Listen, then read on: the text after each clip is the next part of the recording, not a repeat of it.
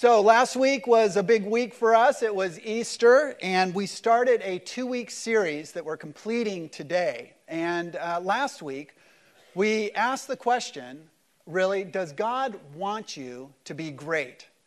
And for some of us, the surprise answer when Jesus was basically asked that question by his disciples, he said, yes, God wants you to be great. That innate thing inside of you, that part of you that wants to be great, that wants to be significant, that wants to make a difference, that wants to be counted, where you get to the end of your life and there's this feeling of, I made a difference here, that idea of being great, Jesus basically tells us that's put in you by God. Your Creator put that in you. You want to be great because He wired you that way. But then He goes on to teach His disciples some things that are not intuitively known by us, which is one, when we think of greatness, we tend to think of it in sort of a self-centered way. How great can I be? How can the whole world revolve around me? It's natural. We all do that. And Jesus corrects them and says, no, that's not really what it is to be great. To be great is to serve other people. To be great is to make other people important or to help them move along. That is true greatness.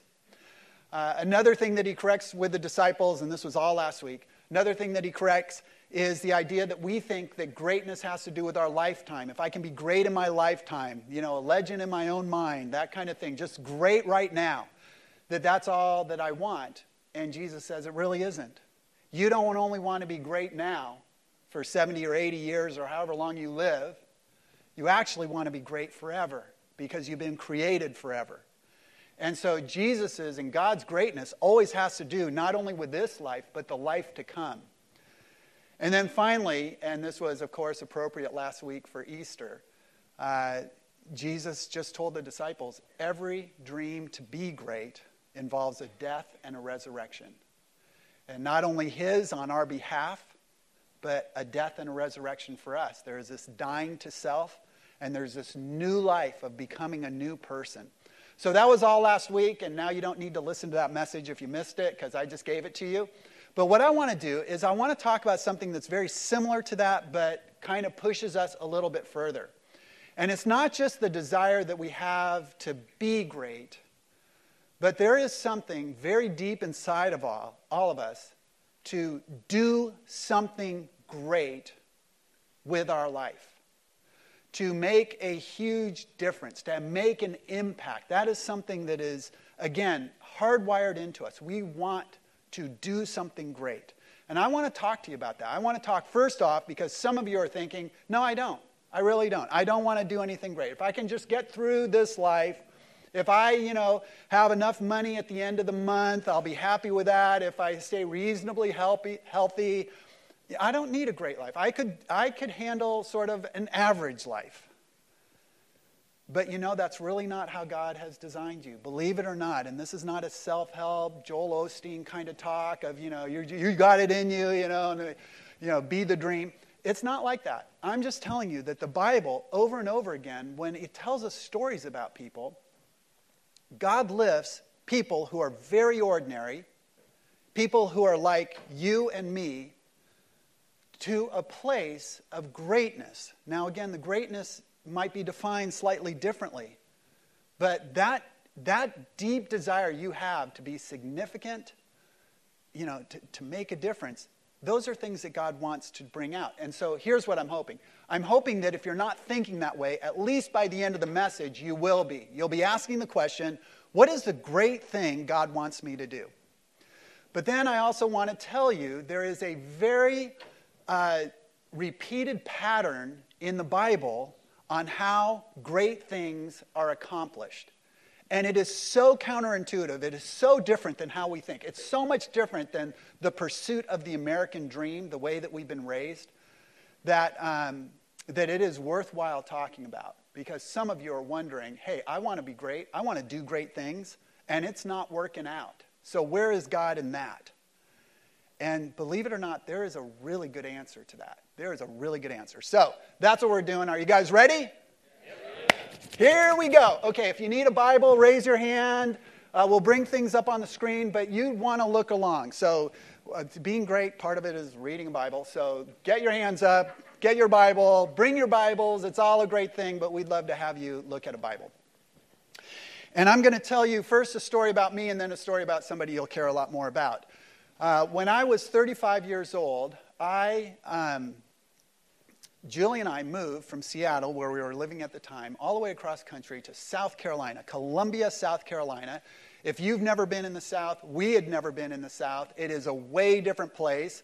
How many of you, Jairus is from the South, the only one, yeah. And so how many of you have ever had sweet tea? All right, sweet tea comes from the South. That's all I'm saying. Cornbread, big into cornbread, there you go. What else do we have down? Oh, that's about it. Okay, so there's some great things down in the South, really. Grits, yeah, no, grits. Okay, so we never made the grits transition there.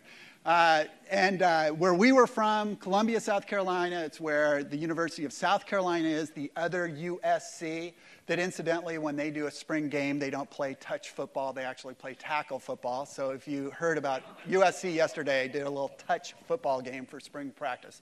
Beautiful. Anyway, that is USC. It was also the belt, basically the buckle of the Bible Belt. It was as southern and as religious as it could be. I mean, that is where sort of the heart of the Bible Belt is. And Julie and I moved all the way across country, and our family, to become the pastor of a small little church, about 100 people. It was a startup church, and our dream for the church was to be a church that was sort of different than the other churches in the city, a church that would be for the unchurched, people that don't go to church. We wanted to create an environment for them, and we wanted to change the city. And Columbia is the capital of South Carolina. We wanted to change the city with this little group of 100 people. So we were so excited. It was a big dream. I was 35 when it came to me, or was given to me, and I was so excited about that. Well, there's another guy in the Bible named David, and you guys have probably heard of David. He's one of the famous people in the Bible. His dream came to him when he was a little bit younger. Let me set the stage. There's a prophet named Samuel who had anointed a king named Saul. Saul was the first king of Israel, and he got off to sort of a rough start, and it went down from there. And eventually God came to Samuel and said, Saul will not be the king. I'm going to take the kingdom from him and from his family. Samuel then was commissioned by God to go out and to find the next king. And so he travels to a little obscure town near Jerusalem called Bethlehem. And if you're wondering that there's a coincidence between the fact that David was born in Bethlehem and somebody a lot more famous was born in Bethlehem about 1,000 years later, that is not a coincidence. That is not a coincidence at all. In fact, as you know, if you follow the birth narrative of Jesus, Mary and Joseph had to go a long way so they would be born in Bethlehem. And that's because David was born in Bethlehem. We'll get more to that in a second. So anyway, he shows up in Bethlehem. He goes to a man's house named Jesse, and Jesse has 8 sons. And so Samuel is told that one of these sons will be the next king of Israel. Jesse gathers his sons together, and he parades them in front of Samuel. Let me tell you how that goes. 1 Samuel chapter 16, verses 6 and 7. We'll bring it up on the screen, but you might want to be there. We're going to be in 1 Samuel for the whole day, so get your Bible over to 1 Samuel.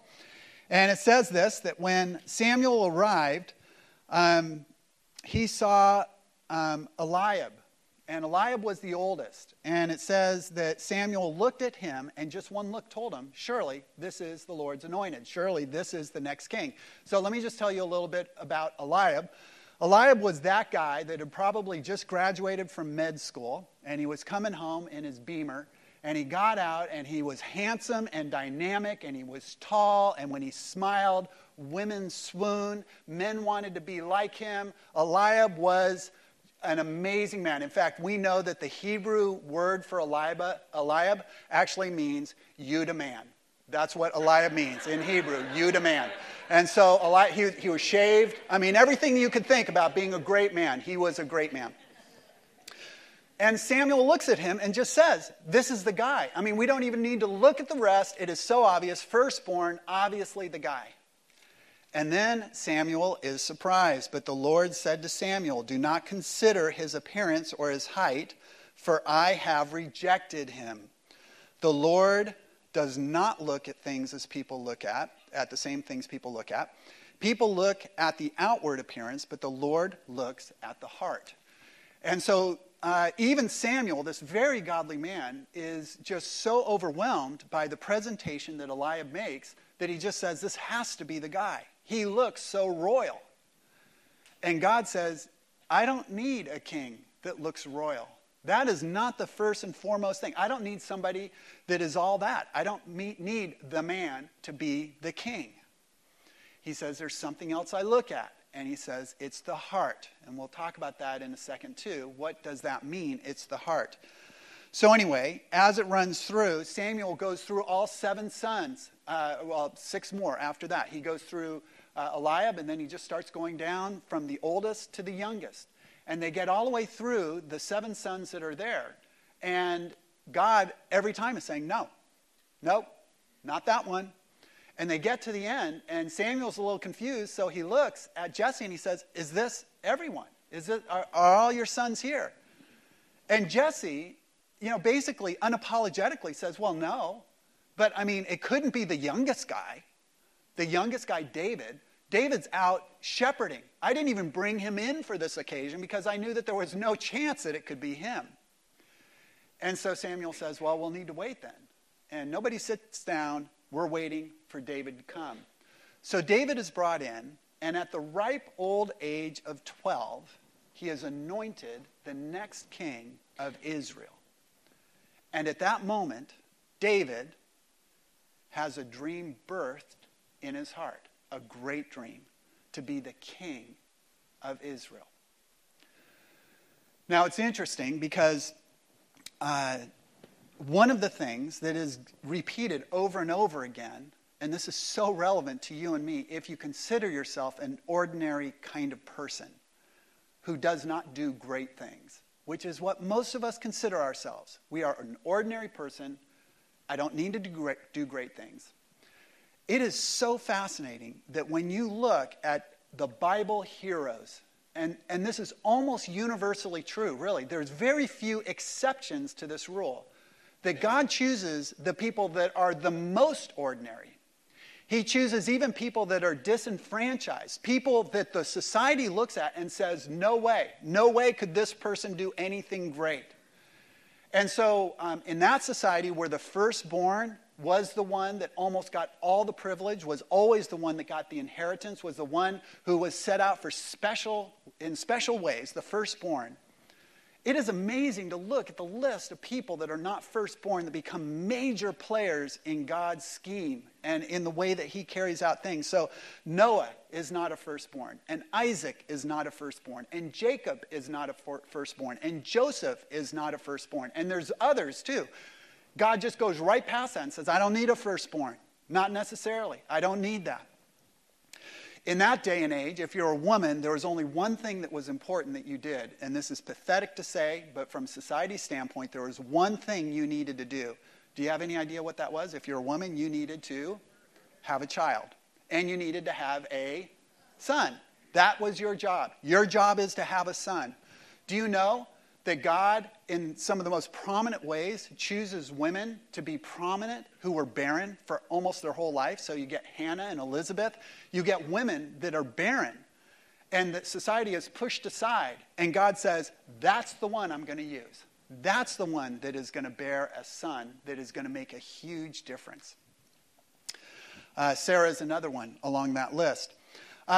In our society, we have the whole immigration issue. And in our society, we tend to look down on immigrants. And we think, well, they're a little less than, and they're not as important. Well, it's a good thing God doesn't. And when you consider people like Ruth and Rahab, they were immigrants that were not even Jewish. And God said, you know what? My Messiah is going to come through their line. Amazing that God chooses immigrants to have such a prominent place in his plan for the world. We have people that have major failures. We think of Moses as this great success story. For 80 years, that wasn't the case. For 80 years, Moses was a huge flop. So much a flop, he didn't think God could even use him. We have another guy, Samson, in the Bible, who just so much destroys his life, just makes bad decision after bad decision, and is finally set in a place where it seems like nothing good can be done by Samson. And in those two people, huge miracles take place. God pushes his plan forward through these failures, people that society would just say, no way. And then even the elderly, some of you might be thinking, you know what, I'm past my prime. God has done everything he's going to do in me. There's nothing great in front of me. Well, just tell Abraham and Sarah that. Abraham's 100 years old when they had their son Isaac. Sarah has been barren for her whole life, 90 years old. Caleb, there's a great character in the Bible, Caleb. Caleb, when he's old, older than anyone else, he comes to Joshua and he says, allow me to take over this hill, and I'm going to kick out everybody that lives there, and I'm going to make it mine. God uses old people. I'm just saying, if you think you're too ordinary, you're not too ordinary. God uses ordinary people. He delights in the fact that we don't bring everything to the table. I can use even you, he says. And there's nobody here that he won't use. He talks about our heart. That is so important. And let me just say, the heart does not have to do with how sentimental you are or how nice you are or even your determination to do things. Those are all great attributes. That's not what God means when he talks about the heart. Again, we'll talk about what he means in a second. Here's the second thing, is he's wired you for the great dream he has for you. And you might think, I have no idea what you're talking about. But he has given you gifts, talents, skills, experience, passion. He's given you relationships. He has organized your life in such a way that the great dream he has for you will uniquely be done by you. You know, because we look at these Bible characters and we go, well, that was David, and I'm no David. Or, you know, that was Peter, and I'm no Peter. Or that was Esther, and I'm no Esther. And God looks at you and says, yeah, but you're Kevin. And just like I had a plan for those guys, I still have a plan for you. And there's a verse that is the verse you need to know. In Ephesians chapter 2, verse 10, and I want us to read this together. This is not written for the Bible characters. In fact, this is written after all the Bible characters that you read about are gone. This is written for the church. This is written for you. This is written for me. And it says these words. Let's read it together. It says, for we are God's handiwork, created in Christ Jesus to do good works, which God prepared in advance for us to do.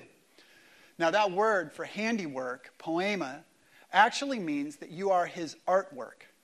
And what that really means is he's crafted you in a very specific way for this assignment that he's giving you, this good work that was prepared before. And the before here is like before the foundation of the earth. Well before you were born, he already had a dream in mind for you, specifically for you. And so as he has crafted your life and built you into the person you are, he said, now I've prepared this person to do this great thing. That's what that verse means. And that's what it means to you. He has a great dream for you. Absolutely. I can say it without hesitation. I can say it without any apology. Pastors tend to make overstatements. I know that. That's part of our job. We overstate everything. But I'm telling you, the Bible is so crystal clear that every single person has a great thing, a great work that God wants him or her to do. And this verse proves it. This verse tells us that. But let me talk to you a little bit about how that plays out. It plays out in a way different than what you would think. And we're going to look at it through David's life. Because David was crafted a certain way. He was given leadership skills. He became a mighty warrior. He was a very courageous guy. He was poetic, believe it or not. You know, if you think that being a warrior and being a poet don't go together, well, somehow they went together in David's mind. He wrote Psalm 23, right? The greatest, psalm there is, one of the things that's quoted most in the Bible. David was crafted in a way for the moment that God had him to do a great thing. Let me tell you a little bit about how this goes for David. David starts off great. When he's given the dream at 12 years old, within the next 8 years, a lot of things have happened to move him along. One is he is put into Saul's court. It seems to be a total coincidence, not coincidence, providential by God. But he's assigned to Saul because David plays the lyre, which is not a kind of person he was. It's an instrument. He plays the lyre. And Saul brought him into his court to play for him. We find out a little bit later, a great story, David and Goliath, that David is given the opportunity, and he does an amazing thing and kills a 9-foot-tall warrior that has scared everybody else, and David kills him. And he becomes then sort of front and center. He becomes best friends with Jonathan, who is Saul's son, and that's significant because who's in line to be the next king when Saul dies? It would be Jonathan.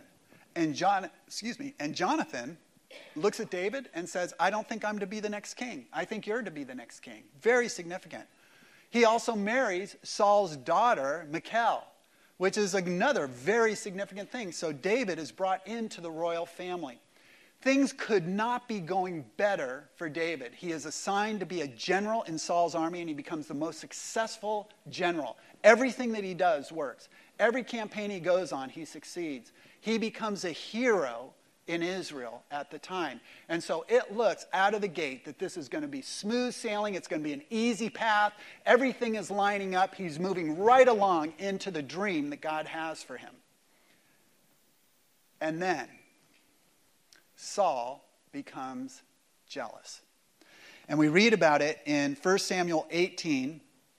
It says that when the men were returning home after David had killed the Philistines, so that's the showdown with Goliath, so this starts very early on, the women came out from the towns of Israel to meet King Saul with singing and dancing, with joyful songs and with timbrels and lyres. As they danced, they sang, and Saul loved this part of the song, Saul has slain his thousands. It was the last part of the song he had a hard time with. And David, his tens of thousands. And you can say immediately that this new, hit on Palestine's top 40 songs, this new song that everybody's singing, is not a song that Saul likes at all. And so Saul starts to reason, and he thinks, they have credited David with tens of thousands, but me with only thousands. What more can he get but the kingdom? And Saul starts to realize David is a threat. And then it says, and he kept a close eye on David. That actually, the word for that is he kept the evil eye on David. It was an eye full of jealousy. It was an eye now looking to tear David down. And over the next several years, Saul many times tries to kill David. He does it in different ways. He's very creative. He tries to create circumstances where David will die. He tries to put him in places where he'll be threatened. He tries to seduce both his son and his daughter to kill David. And Saul even takes matters into his own hands and tries to physically kill David. And finally, David is reduced to a fugitive with Saul hunting him down. And David has a few people with him that are trying to protect him and go with him. And Saul has a huge army. And David becomes sort of the Richard Kimball of his time of just fleeing. He's the fugitive. He's running away. He's hiding in caves. He's doing anything to stay away from Saul, the king, who is now obsessed with trying to kill David. And, this is an interesting story. And when we read it in the Bible, it's just a few chapters, so we just assume not that much time passes. Cut to David now. Remember, he was 12. By the time he was 20, things were moving really well. David's hiding in a cave, and he's 35. 15 years of this. This wasn't just like a bad spring or, one bad little season. This is 15 years of being hounded and hunted, of having the most powerful person in the country out to kill you. And the story picks up. David's actually hiding in a cave. The king, the anointed king, is hiding in a cave. And this is a great story Because here's what happens, and here's what's so important. If God gives you a dream, your assumption is going to be, well, then it should come to me pretty easily, right? I mean, if it's a God thing, it should fall into my lap.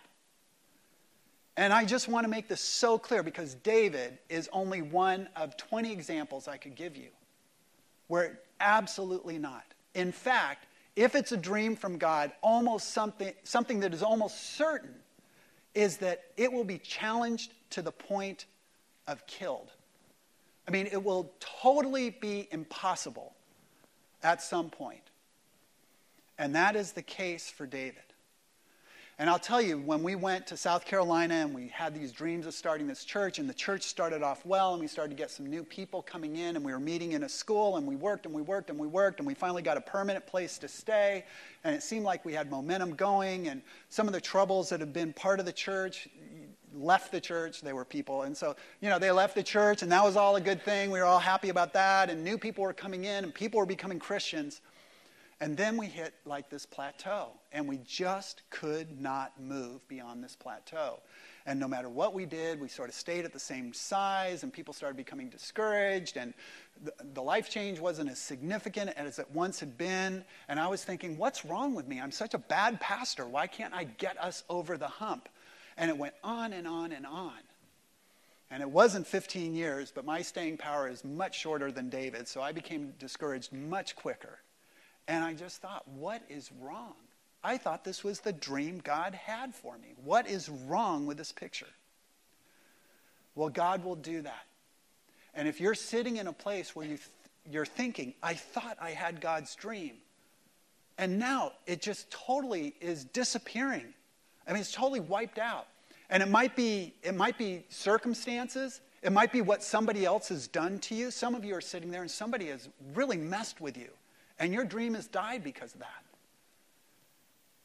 And then the most painful one is when you've done something. It was your failure. It was your immorality. It was your bad call. It was your falling apart at the wrong time. And you look at it and you go, there couldn't be hope anymore. I mean, that dream is dead. That dream is gone. And I just want to say this one last time, then we'll move on. If you're there, you are right where God wants you. You are exactly where God has you. He can't do with your dream what he wants to do until you're in that place, until you're desperate, until you figured out, I can't do this. Can't make this work. And then you need to look for something that's going to come your way. And I'm just going to call it here the moment of truth. The moment of truth is going to come your way.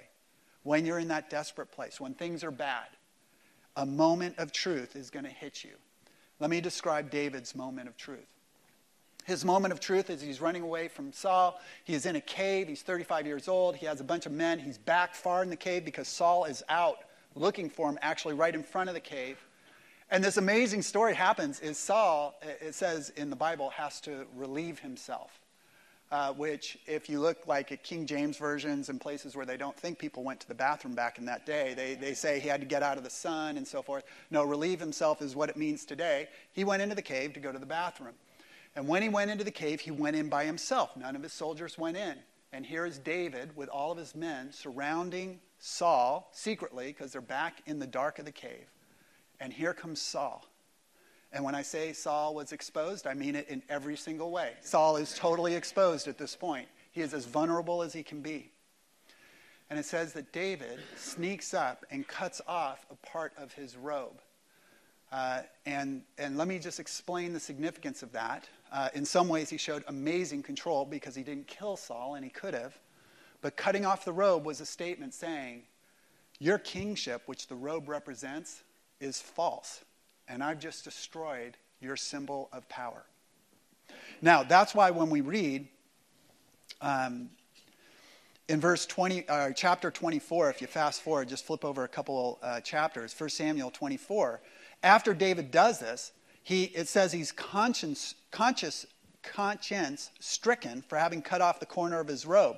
Now listen to what David says, because this is super, super significant. He says, The Lord forbid that I should do such a thing to my master. Here's the point. The Lord's anointed. Here's what David realizes at that moment. This is not between him and Saul. This is between David and God. This is between an issue of, does David trust God? Or is David going to do everything he can to make his dream come true, this dream that God's given him? And here's the way I want you to picture it. David has his dream in one hand. Since the age of 12, he has been pursuing his dream. He's been dreaming his dream. His dream has been threatened. He has been clinging to his dream. He's been doing everything he can to make his dream come true. And at this moment, what he realizes is, while this hand is holding on to my dream, God has grabbed this hand. And here's what's happening. David is being shaken so severely, he's going to have to let go of one or the other. Either he's going to let go of the hand that is holding the dream, or he's going to let go of the hand that is holding God, but he cannot hold on to both. Not at this moment, not in this cave. He can either kill Saul and step into his dream. It seems like God has put it right there. Or he can recognize, no, what God's doing is he's testing me. And he's seeing if I'm now at this point, at this moment of truth, am I going to trust in myself? Am I going to trust in my way? Am I going to do something that God would say, I don't want you to do that. That's not my plan. David knew this was not his plan. He knew that Saul had been chosen by God. He knew that he couldn't be the one to kill the anointed one. How could you kill the one that God had chosen? And this is the moment of truth that we all face. We come down to it and we think, I've got to make my dream come true. And if I need to take a shortcut, if I need to compromise a little bit, if I need to hurt somebody a little bit to make this happen, well, you know, that's how dreams come true. That's the way Americans do it. It's the American dream. If you have to step on someone a little bit, you got to step on somebody. If you got to shave a corner, God will understand. I'll ask for forgiveness. But here's the point. It's not that God won't forgive you. The point is, he's positioning you for a dream that is so far beyond what you thought your dream was. And this is the test. His test is not to see if you'll hold on to your dream no matter what, which is what we say as Americans.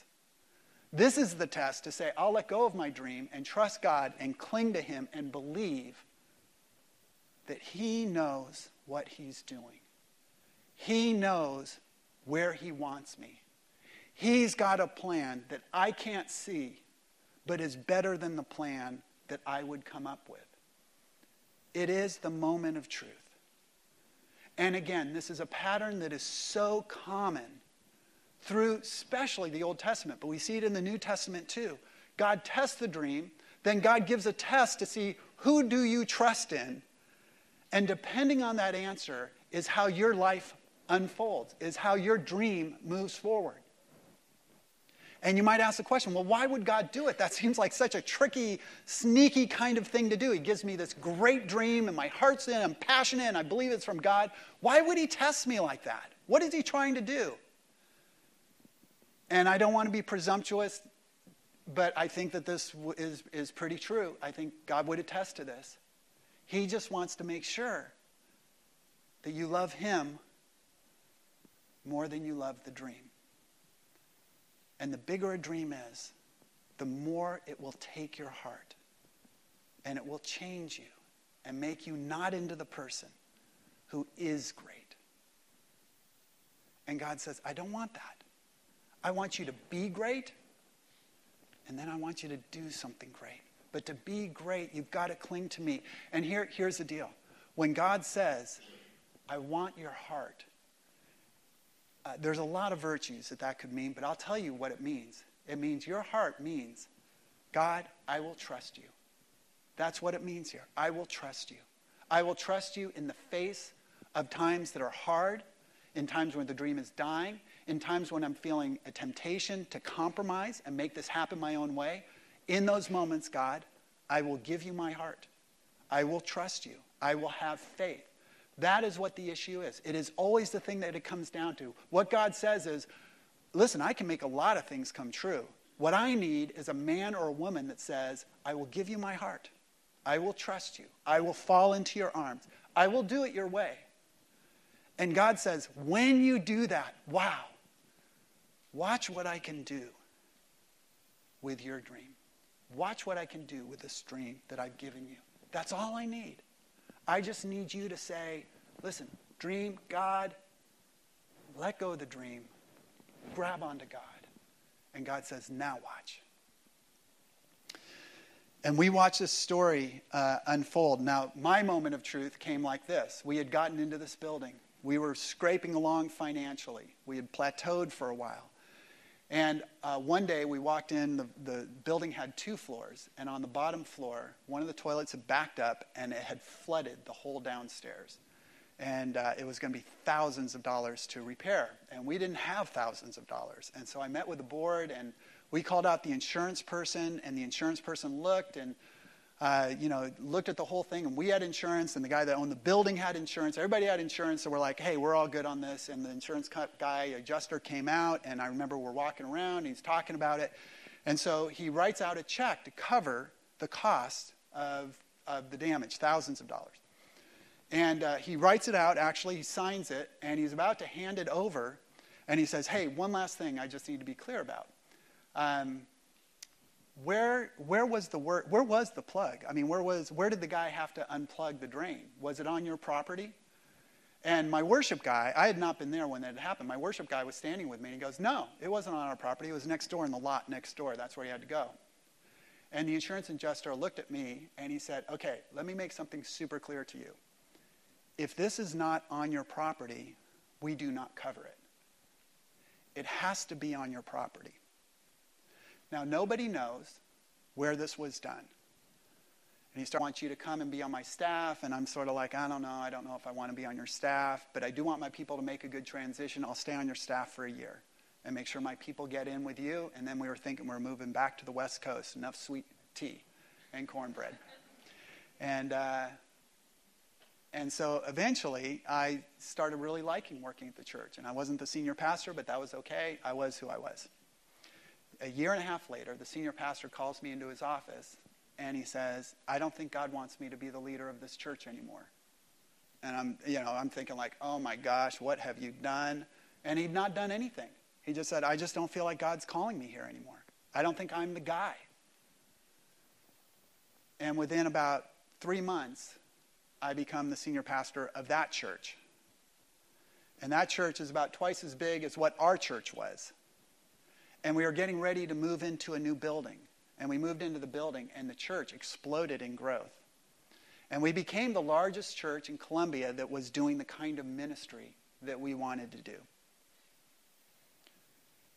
What would have happened if I'd taken that check? Do you think God had a better plan? Do you think he understood what the dream was? Do you think trusting him was a good call in that case? In David's case, he does not kill Saul. Saul gets killed later. David has nothing to do with it. And David eventually becomes the king over Israel at the age of 44. 12 to 44, over 30 years, God was preparing David to be the king of Israel. Do you think he has patience with you? Do you think that maybe he may still be up to something even though you thought it died a long time ago, that there was no hope? Do you think maybe? David not only becomes the king of this small little insignificant country, Israel. Israel, under his watch, becomes a world power. Under his son's watch, it becomes maybe the most dominant country in the world. One of them, anyway. David is the one that prepares Israel to build the first temple. David is the one that moves the capital to Jerusalem. All these things that we just think they always were. No, David did that. David writes most of the Psalms that people still read 3,000 years later and find comfort in and challenge in and worship in. David becomes the bloodline for the Messiah. And in fact, one of the primary ways that the Messiah is described is he will be the son of David. Not literally the son, but in the line of David. And it's the reason that Jesus was born in Bethlehem and why Joseph and Mary had to travel there. Because God wanted to be absolutely clear who David was and how Jesus fell into line behind David. God had an amazing dream for David. God has a dream for me, and God has a dream for you. Will you trust God with it? If you are not living in the dream now, if you've let the dream go, will you grab onto it again? Will you say, hey, I'm still going to dream? Will you trust him when the chips are down and when it looks like I got to take a shortcut, I got to do it my own way? If I'm going to make this dream happen, it's up to me. Or will you say, no, I'm going to cling to God. I'll let go of the dream. I'll cling to God. I'll trust him with what's going to happen. This is your time. This is your moment. This is our church. Imagine 200 people that all have their dream from God, who come together to pursue it together and trust God together and believe something great is going to happen. Imagine 200 people doing that together. Imagine that being our church. Imagine how that changes our city or the occupation that you're in or the family that you're building. Imagine how that changes things when we come together to do that. In 1924, there was a young man named Eric Liddell who was a 100-meter runner in England. And he was the fastest man in the world. And as the Paris Olympics were coming up, he was predicted to win gold in the 100 meters, the dream event, the star event of the Olympics. And as that was approaching a few months out, he learned that the heats of the 100 were going to be run, not the race itself, but the heats, the qualifying heats, on a Sunday. Eric Liddell was a devout Christian, and he believed that running on Sunday, running on the Sabbath, was not what God wanted. And so he went to the English authorities, the Olympic Committee for England, and said, I cannot run on a Sunday. And they said, what do you mean you cannot run on a Sunday? And he said, the heats are on a Sunday. I can't run on a Sunday. It's the Sabbath. It's the Lord's day. He's very clear. He doesn't want me to do that. And they said, you can't do this to us. You are our hope for a gold medal. You've got to run. It is for your country. I'm sure God will understand. You've got to do it. And Eric says, no, I won't run. And so he actually, he took tons of grief over this. He's not loyal. He isn't somebody that loves England and the Queen and all this. He switches to the 400 to run the 400, a race he has no chance, no hope of winning. One other Englishman is running in the 100, Harold Abrams. And Harold Abrams ends up winning the 100. So England gets the gold medal in the 100. Eric runs the 400. He not only wins, he sets a world record. And England gets 2 gold medals. That's a big dream. But let me tell you the most incredible thing. My wife and daughters went up to the Kodak Theater this last week. And on the wall are names of pictures that have won the Best Picture of the Year. And let me tell you the most surprising name that's up there. It's a movie called Chariots of Fire. Chariots of Fire was a low-budget movie that they didn't expect to do anything in the box office. And by word of mouth, it caught fire, and it became like the buzz movie to see that year. And when the Academy Awards came, it was voted Best Picture of the Year. And Eric Liddell's story not only impacted a generation in the 20s, it impacted the world 50 years later. Because God knows how to finish a dream. And he knows how to finish your dream. And if you'll trust him, he will finish it. Let me pray. Lord, we bow our heads and we recognize that you are the great God who gives dreams. And the reason that we are so intrigued by dreams and drawn to dreams is because you've wired us that way. And yet we confess, Jesus, that so often we pursue our dreams in the wrong way. And now we just want to open our hands and give you our dream and recognize that we can trust you with it, that you can finish our dream way better than we can. And especially, Lord, for those that are in this room, or right now, they're in the moment of truth. Right now is when it's an issue of compromise. It's an issue of doing it themselves, of grabbing their dream and letting go of you, or grabbing you and trusting you with their dream. I pray, Jesus, that you would help us all have the courage to make that right choice. And we will forever be grateful for what only you can do with our dreams. And it's in Jesus' name we pray. Amen.